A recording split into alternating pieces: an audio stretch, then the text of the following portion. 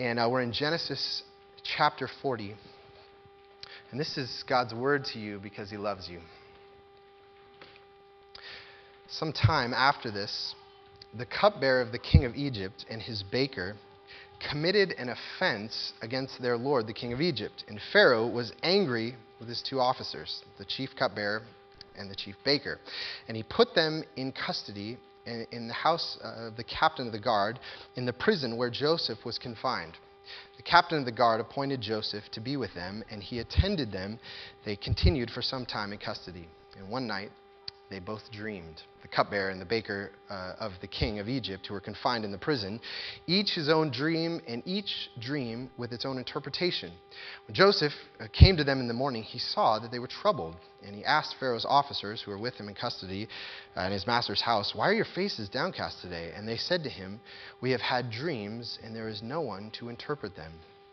And Joseph said to them, "Do not interpretations belong to God? Please tell them to me." So the chief cupbearer told his dream to Joseph and said to him, "In my dream there was a vine before me, and on the vine there were 3 branches. As soon as it budded, its blossoms shot forth, and the clusters ripened into grapes. Pharaoh's cup was in my hand, and I took the grapes and pressed them into Pharaoh's cup and placed the cup in Pharaoh's hand." Then Joseph said to him, "This is its interpretation. The 3 branches are 3 days. In 3 days, Pharaoh will lift up your head and restore you to your office, and you shall place Pharaoh's cup in his hand as formerly when you were his cupbearer. Only remember me when it is well with you. And please do me the kindness to mention me to Pharaoh, and so get me out of this house. For I was indeed stolen out of the land of the Hebrews, and here also I have done nothing that they should put me into the pit." When the chief baker saw that the interpretation was favorable, he said to Joseph, "I also had a dream. There were 3 cake baskets on my head, and in the uppermost basket there were all sorts of baked food for Pharaoh, but the birds were eating it out of the basket on my head." And Joseph answered and said, "This is the interpretation. The 3 baskets are 3 days. In 3 days, Pharaoh will lift up your head from you and hang you on a tree, and the birds will eat the flesh from you." On the 3rd day, which was Pharaoh's birthday, he made a feast for all his servants and lifted up the head of the chief cupbearer and the head of the chief baker among his servants. He restored the chief cupbearer to his position, and he placed the cup in Pharaoh's hand. But he hanged the chief baker, as Joseph had interpreted to them. Yet the chief cupbearer did not remember Joseph, but forgot him. Let's pray together. Our Father in heaven, we thank you that every week you call us together as your children, that you give us a time to be still from our busy lives and to let you address us, to speak your love to us, to speak of your grace, to remind us who our God is. So I pray for your Spirit now to attend to us, to take these words and apply them to the hearts of those who sit here. May the words of my mouth and the meditations of our hearts be pleasing in your sight, O Lord, our rock and our Redeemer. And we ask this in Jesus' name. Amen. So we are continuing our study through these last 14 chapters of Genesis. And these last 14 chapters of Genesis are really the story of 2 brothers, Joseph and Judah. And part of the reason that these 2 brothers are a kind of important part of Genesis is one of the things to remember, I've mentioned this before, is that Genesis was written to the Exodus community. So when Israel, they were slaves in Egypt, right? So we think, oh, Israel's slaves in Egypt, and Joseph's a slave in Egypt. And that community that was slaves in Egypt, and God delivered them out of Pharaoh's hand. You know, they went through the Red Sea, and now they're wandering in the desert. And while they're wandering in the desert, God gives them the book of Genesis through Moses. Moses writes Genesis and says, "Let me tell you your history and who your God is." And one of the reasons that was important is because that Exodus community, the 2 most prominent tribes, it was the 12 tribes of Israel, who came from the 12 sons of Jacob. The 2 most prominent tribes were Ephraim, which is Joseph's son, and Judah. So really the tribes from Joseph and Judah were the most prominent. And so here is Moses telling the story of your father, who these tribes came from, these two leader tribes, where they came from. And what we've seen has happened so far is back in chapter 37, Joseph, who was the little brother, went off where all his brothers were, about 65 miles from home. He walked off to go see what they were doing when they were tending to their flocks and things. And his brothers, because he was kind of a snotty little brat, they said, and he's the favored son, they said, all right, why don't Judah, actually, it was Judah's idea. He says, why don't we sell him as a slave and tell his dad that he's dead? And so Joseph gets sold by his brothers, and specifically by Judah, to be a slave in Egypt. And then the next chapter, we see that Judah actually goes under the, has this kind of conversion where he realizes how lost he is, and his daughter-in-law dresses up like a prostitute, and he sleeps with her, and she gets pregnant, and he realizes, oh, she's more righteous than I am. And he begins to trust in God, and he has this conversion. And then Joseph, though, has been taken to Egypt, and he's in Potiphar's house, who's the captain of the guard, and he's wrongly accused of trying to sleep with Potiphar's wife, and so he's thrown in prison. And what is eventually going to happen, where this whole story is going, is leading towards this climactic moment where Judah and Joseph are going to meet again. Judah, who sold Joseph into slavery, and Joseph, who will eventually become the king of Egypt. And they're going to have this encounter, and it's the most important encounter where Judah is going to repent and say, what I did was wrong. I was lost. I was a sinner. I shouldn't have done that. And Joseph is going to forgive him. And what God is saying is that this moment of confession, of repentance, and of forgiveness and reconciliation, this is the heart of what it means to be the people of God. This is the heart of God's kingdom. And so what he's doing is telling the story of how are Joseph and Judah going to be transformed so that they're ready for that moment, for that encounter, that decisive moment of forgiveness and reconciliation. What is God going to do in their life? And specifically, as we're looking right now at the story of Joseph, the question is, what does God need to do to transform Joseph? How is God going to transform Joseph so that he's ready to forgive his brothers? And what we're going to see is that Joseph needs to experience God's steadfast love for him. His steadfast, unfailing love, he needs to experience that. And he's going to see that because he's going to find out that God remembers him. Remembers his promises to him. And one of the things I want to say about, when I say that he needs to experience God's steadfast love, as Christians, we generally understand that to mean I'm going to have kind of an emotional encounter, maybe at church or something. There's a really good song that really hits me, and I say, I experience God's love. And that's certainly God, the Holy Spirit gives us times of that, and those are precious times with the Lord. But I think more importantly is when we are in crisis. The way that God shows his steadfast love to us is that when we are in crisis and we cry out to him, it turns out that he hears our cries and he's with us. And actually, this is how I became a Christian. When I became a Christian when I was 16, my life was a wreck. I had dropped out of school. I left home. I was alienated from my parents. And I just couldn't change my life. And I'd never been to church. I knew nothing. And I cried out to God and I said, God, I cannot change my life. And I'm just going to act as if I don't know anything about you, but I'm going to just act as if you're going to do something in my life. And what he showed me was that he did. He took my prayer seriously. His love was real. He really remembered someone like me. He didn't just forget about me and cast me off. He remembered me. And that's what we see happening in this passage with Joseph, is that he is being remembered by God even though he's in prison, even though he's been what seems to be forsaken by God. And so what I want to do this morning is I want to look at three ways that God remembers us in his steadfast love. Three times kind of that he does that are just key to our transformation. The first is that God remembers us even when we suffer. God remembers us even when we suffer. Second, God remembers us even when we are faithless. God remembers us even when we're faithless. And third, God remembers us even when he forgets himself.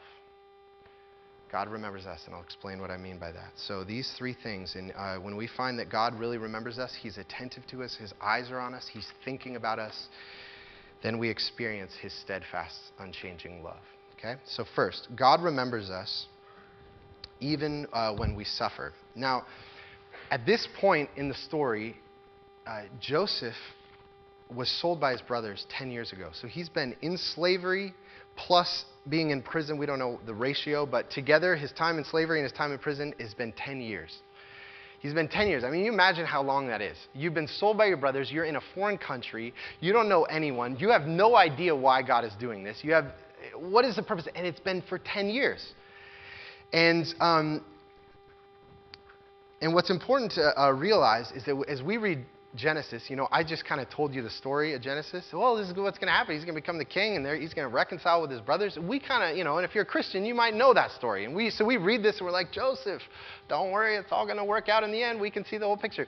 But we forget, he's in prison. He has no clue about any plan of God that he's going to be the king of Egypt. He doesn't know anything. I mean, he had an inkling when he was a kid that God was going to make him some kind of ruler, but it was very vague. And so he doesn't know what is happening. And so he may be trying to understand why are all these bad things happening to me? Why am I suffering so bad? Why is my life so miserable? And, I've been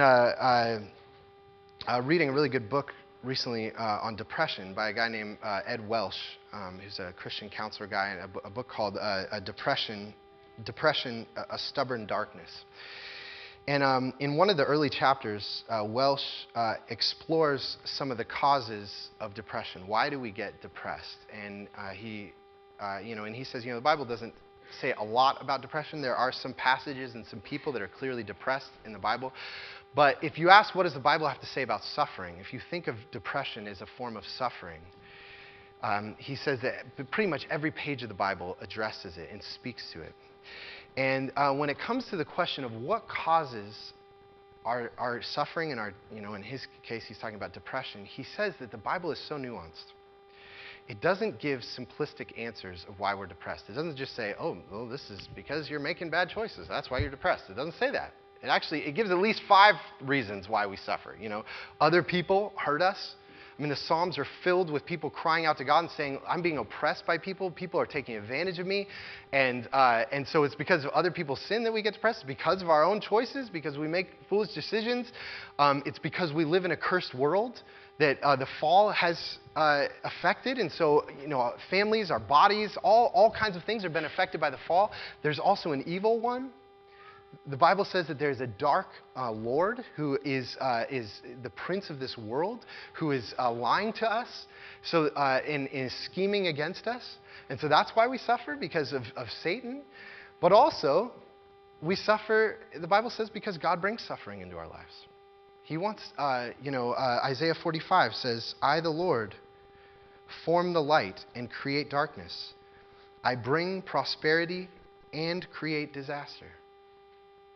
God brings prosperity and he creates disaster. I, the Lord, do all these things. So there is this complex mixture of why am I suffering? We'll probably never figure it out, because it's some intricate web of all these causes that are causing us, that are putting us into our suffering. And I put a really good quote on page 3 of your bulletin. This is from Ed Welsh. And because for Joseph, the most important purposes for his suffering he was completely unaware of. He could not know. God had not told him. We know, but he didn't know. And this is what Welsh says. We might uncover some of the reasons for our suffering, but we might never find them all. We all want to know, why am I suffering? Why am I depressed? Why does my life seem miserable? We may never know. There is a mystery in suffering, just as there is ultimate mystery at the end of all human investigations. Instead of teaching us how to identify the causes of suffering, Scripture directs us to the God who knows all things and is fully trustworthy. You might be able to discern some obvious causes of suffering, and knowing those causes might help alleviate the pain.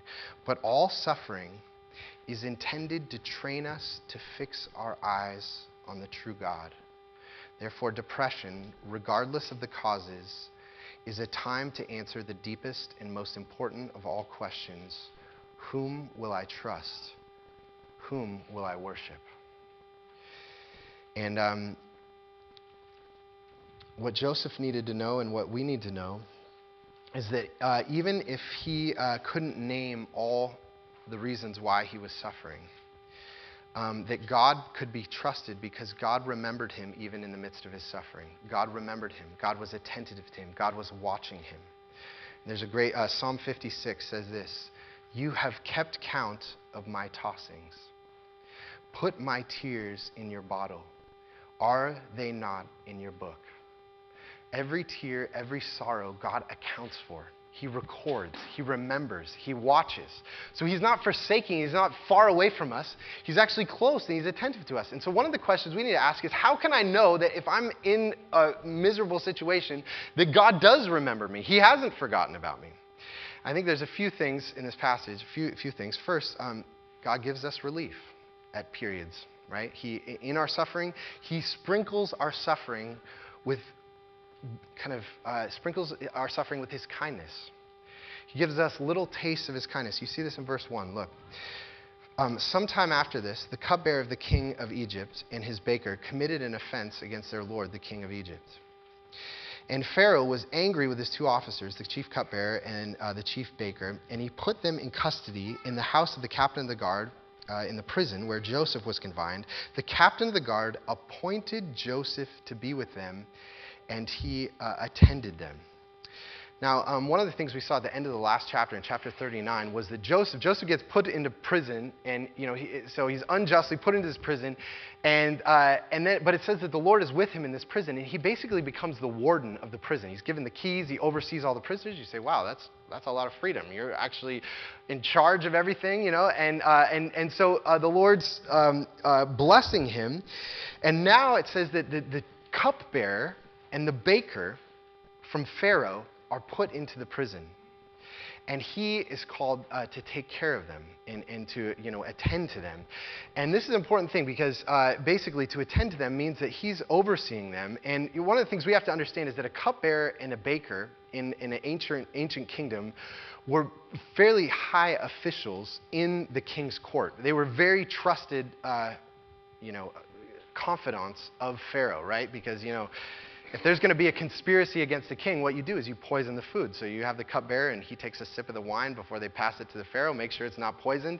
And so oftentimes, he would be an advisor to the Pharaoh because he was so trusted. He was his right-hand man, the cupbearer. So these are very high officials. If you've read the book of Nehemiah, Nehemiah was the cupbearer to Darius, King Artaxerxes in the Persian kingdom. And he could speak to the king. He could make requests of the king. So these are very high officials who have now been put in prison. So these are high-profile prisoners, and Joseph is the one who's overseeing them and taking care of them. So he's given all this responsibility, and God is with him and blessing him.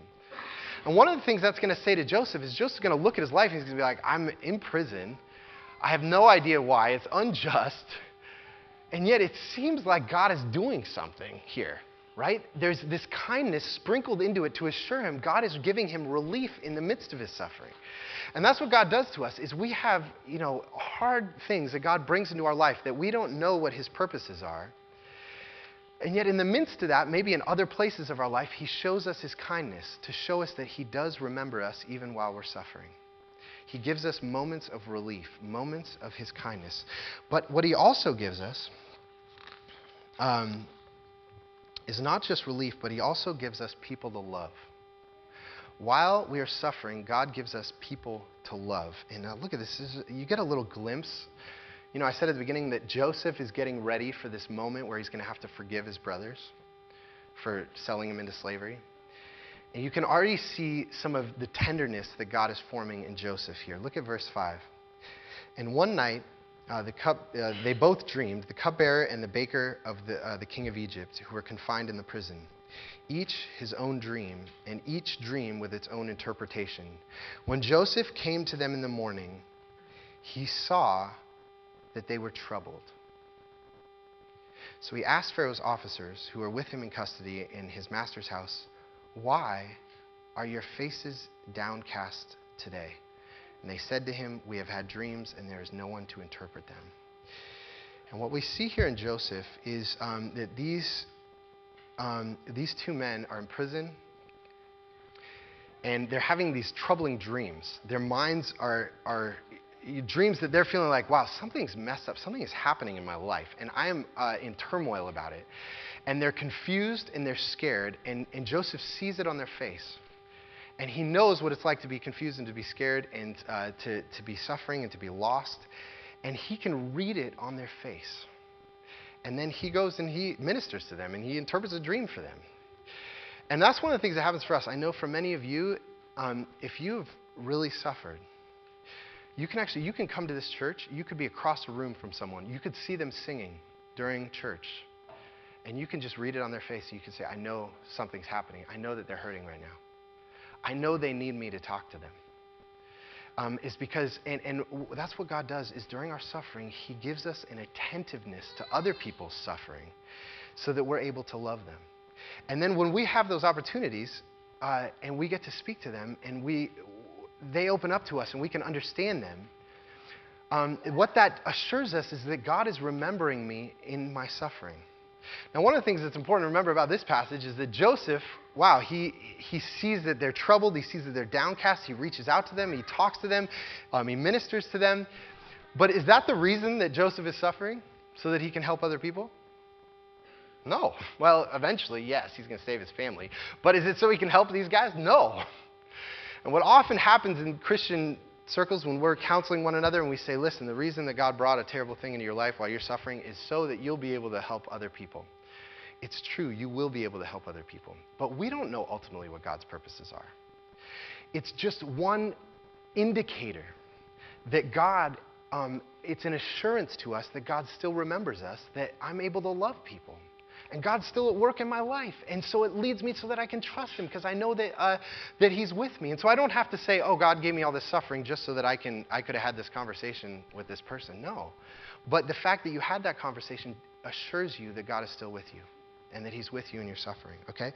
So he gives us relief. He sprinkles our suffering with kindness. He also gives us people to love that assures us that God remembers us. But third, he also gives us his word. The way that God shows us that he remembers us even when we're suffering is by giving us his word. And one of the things that's so striking about this passage is that there's so many things that seem to say that God has forgotten Joseph, right? His brother sold him into slavery. He's taken to a foreign country. He's unjustly thrown in prison. This is 10 years. It seems like God has forgotten him. It seems like God must be absent. God is hidden. Some of you feel that way. God seems absent. He seems like he's not doing what I think he should be doing in my life. And yet, in verse 8, it says this, and they said to him, we have had dreams, and there's no one to interpret them. And Joseph said to them, do not interpretations belong to God? Please tell them to me.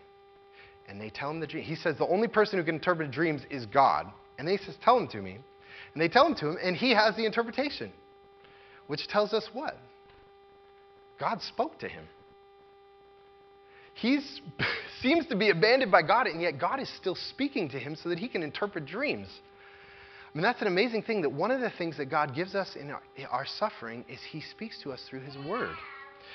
Now, one of the things, we're not Joseph. We're not all patriarchs of the people of God, the first chosen ones. So God doesn't give us authoritative interpretations of dreams. So if you have a dream, I can't come up to you and say, well, this is authoritatively the word of the Lord. What God says your dream means, like Joseph can. I don't have that kind of status. But what we do have is, well, first we have the Bible, which is the word of God. But we also have the Holy Spirit.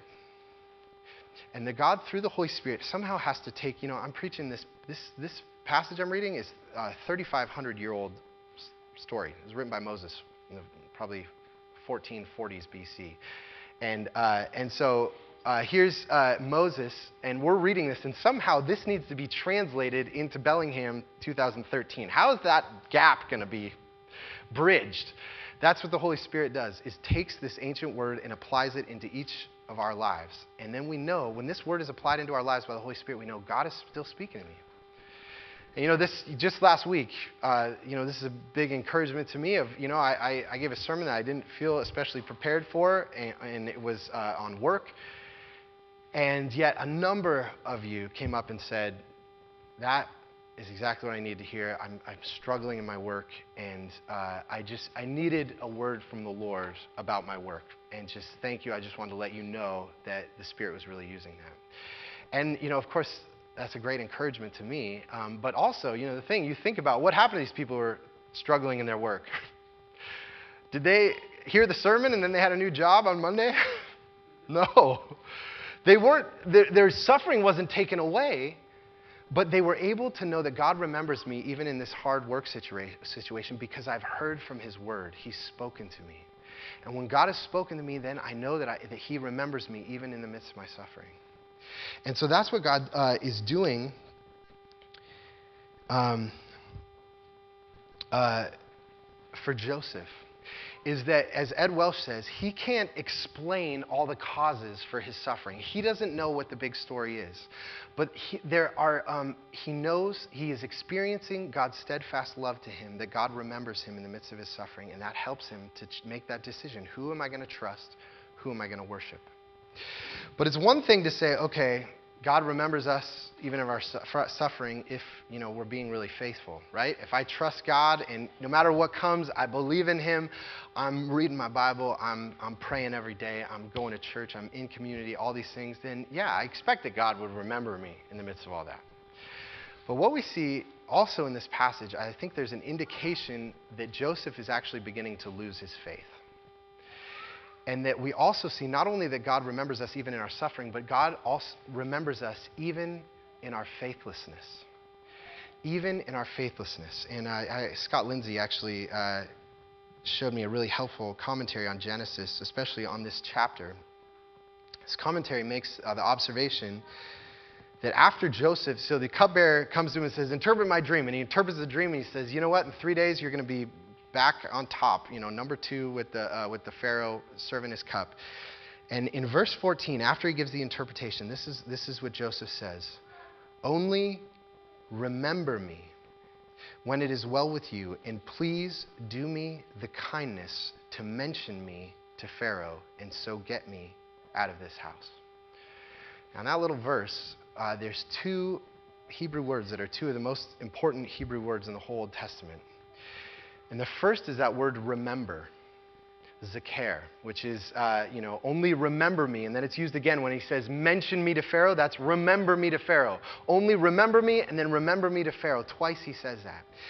And almost everywhere in Genesis, this word for remembering is used about God remembering people who are in trouble, right? So when Noah's on the ark and there's the flood, and he's like, what am I going to do? It says that God remembered Noah.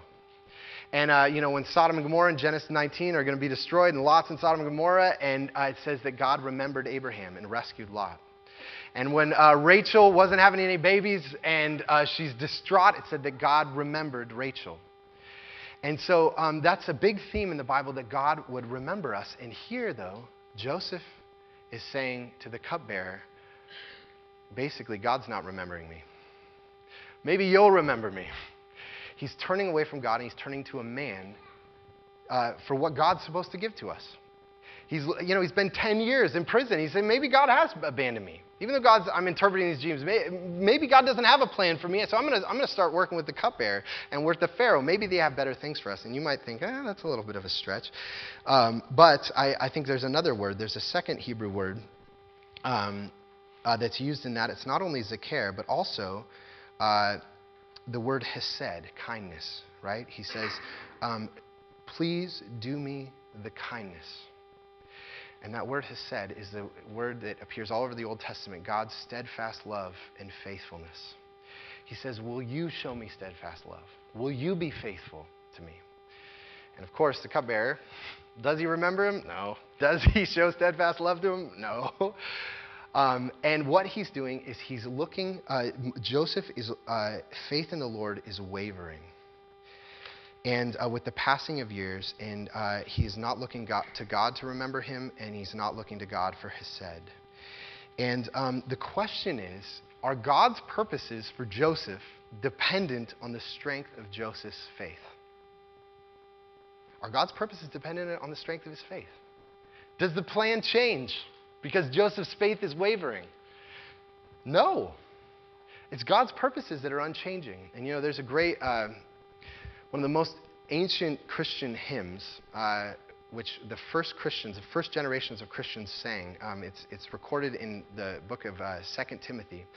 It's a great little creed hymn that they would sing in worship services. It's kind of like the doxology. We sing the doxology every week. It's kind of this short little thing that we sing that expresses what we believe in God. And I want to read it to you. And this is what they said, these early Christians. If we have died with him, that's with Jesus, we will also live with him. If we endure, we will also reign with him. If we deny him, he also will deny us. Now listen to this. He says, if we deny him, he also will deny us. And then it says, if we are faithless. And whenever I get to that word, I always pause. I hold my breath. What's he going to say? He said, if I deny him, then I'm going to be denied. And now he says, if we're faithless, is it going to say that God's going to be faithless? No. It says, if we are faithless, he remains faithful, for he cannot deny himself. The great relief that even if I'm faithless, God's faith, God's steadfast love doesn't change. God's purposes for Joseph don't change with his wavering faith. And that's a great encouragement to many of us. And I know that many of you have had that experience where you say, I've gone on times where my faith felt totally cold, totally distant. Maybe I wasn't even going to church. If you belong to him, even in your faithlessness, he remembers you. And some of you have seen that. You've seen that happen. You say, he should have forsaken me. He should have let me go. My heart was cold towards him. I didn't care what the Bible said I should be doing. And yet he remembered me. He didn't forsake me. And he drew me back to himself. And that's what we see happening here, is that God remembers us, just not in our suffering, but also even in our faithlessness. Okay? But how does God do that? And how can his love be so unchanging, so steadfast? And this is the third thing we see in this passage, is that God also remembers us even when he forgets himself. He would remember us and forget himself. And one of the things to notice about this passage is that it says again that Joseph says that he was innocently put in prison.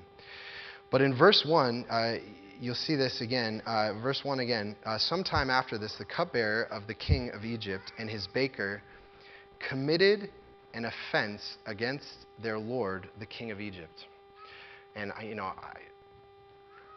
forgive me, I try not to always talk about Hebrew words.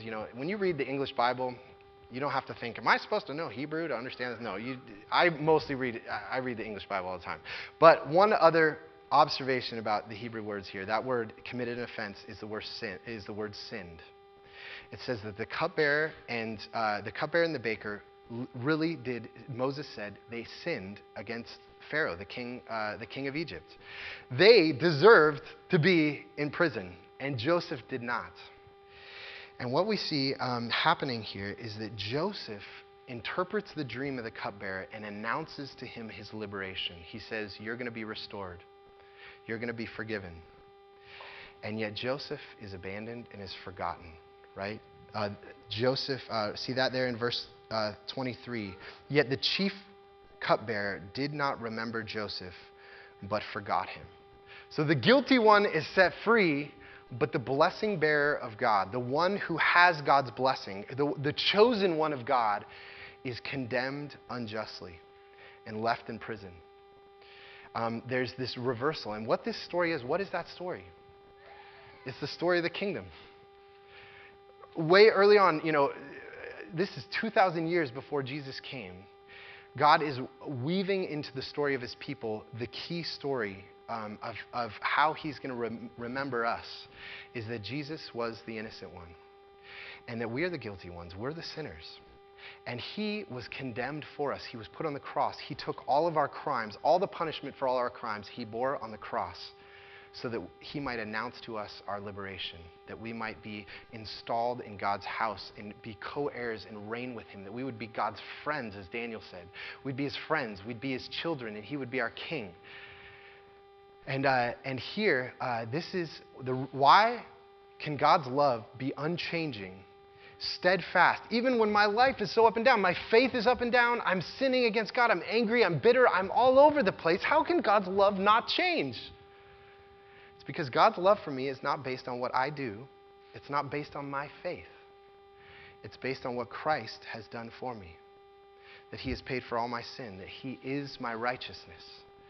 And based on that, once for all, he's paid for it all. And so God's steadfast love is never changing. He always remembers me. And so it is with this hope that we enter into all of our suffering and we look at the story of our life, is we know that the innocent one was condemned for us. And so that even when our faith feels fickle and we forget God so easily, if we belong to Jesus, God will never forget us. Let's pray together. Our Lord, we thank you for this word. We thank you for the scriptures that are filled with wonders to us and always point us to Jesus. Would we rest in your faithfulness? Would we rest in your steadfast love, in your hesed? And I pray for those who come here that are wondering, can I rest in God's love?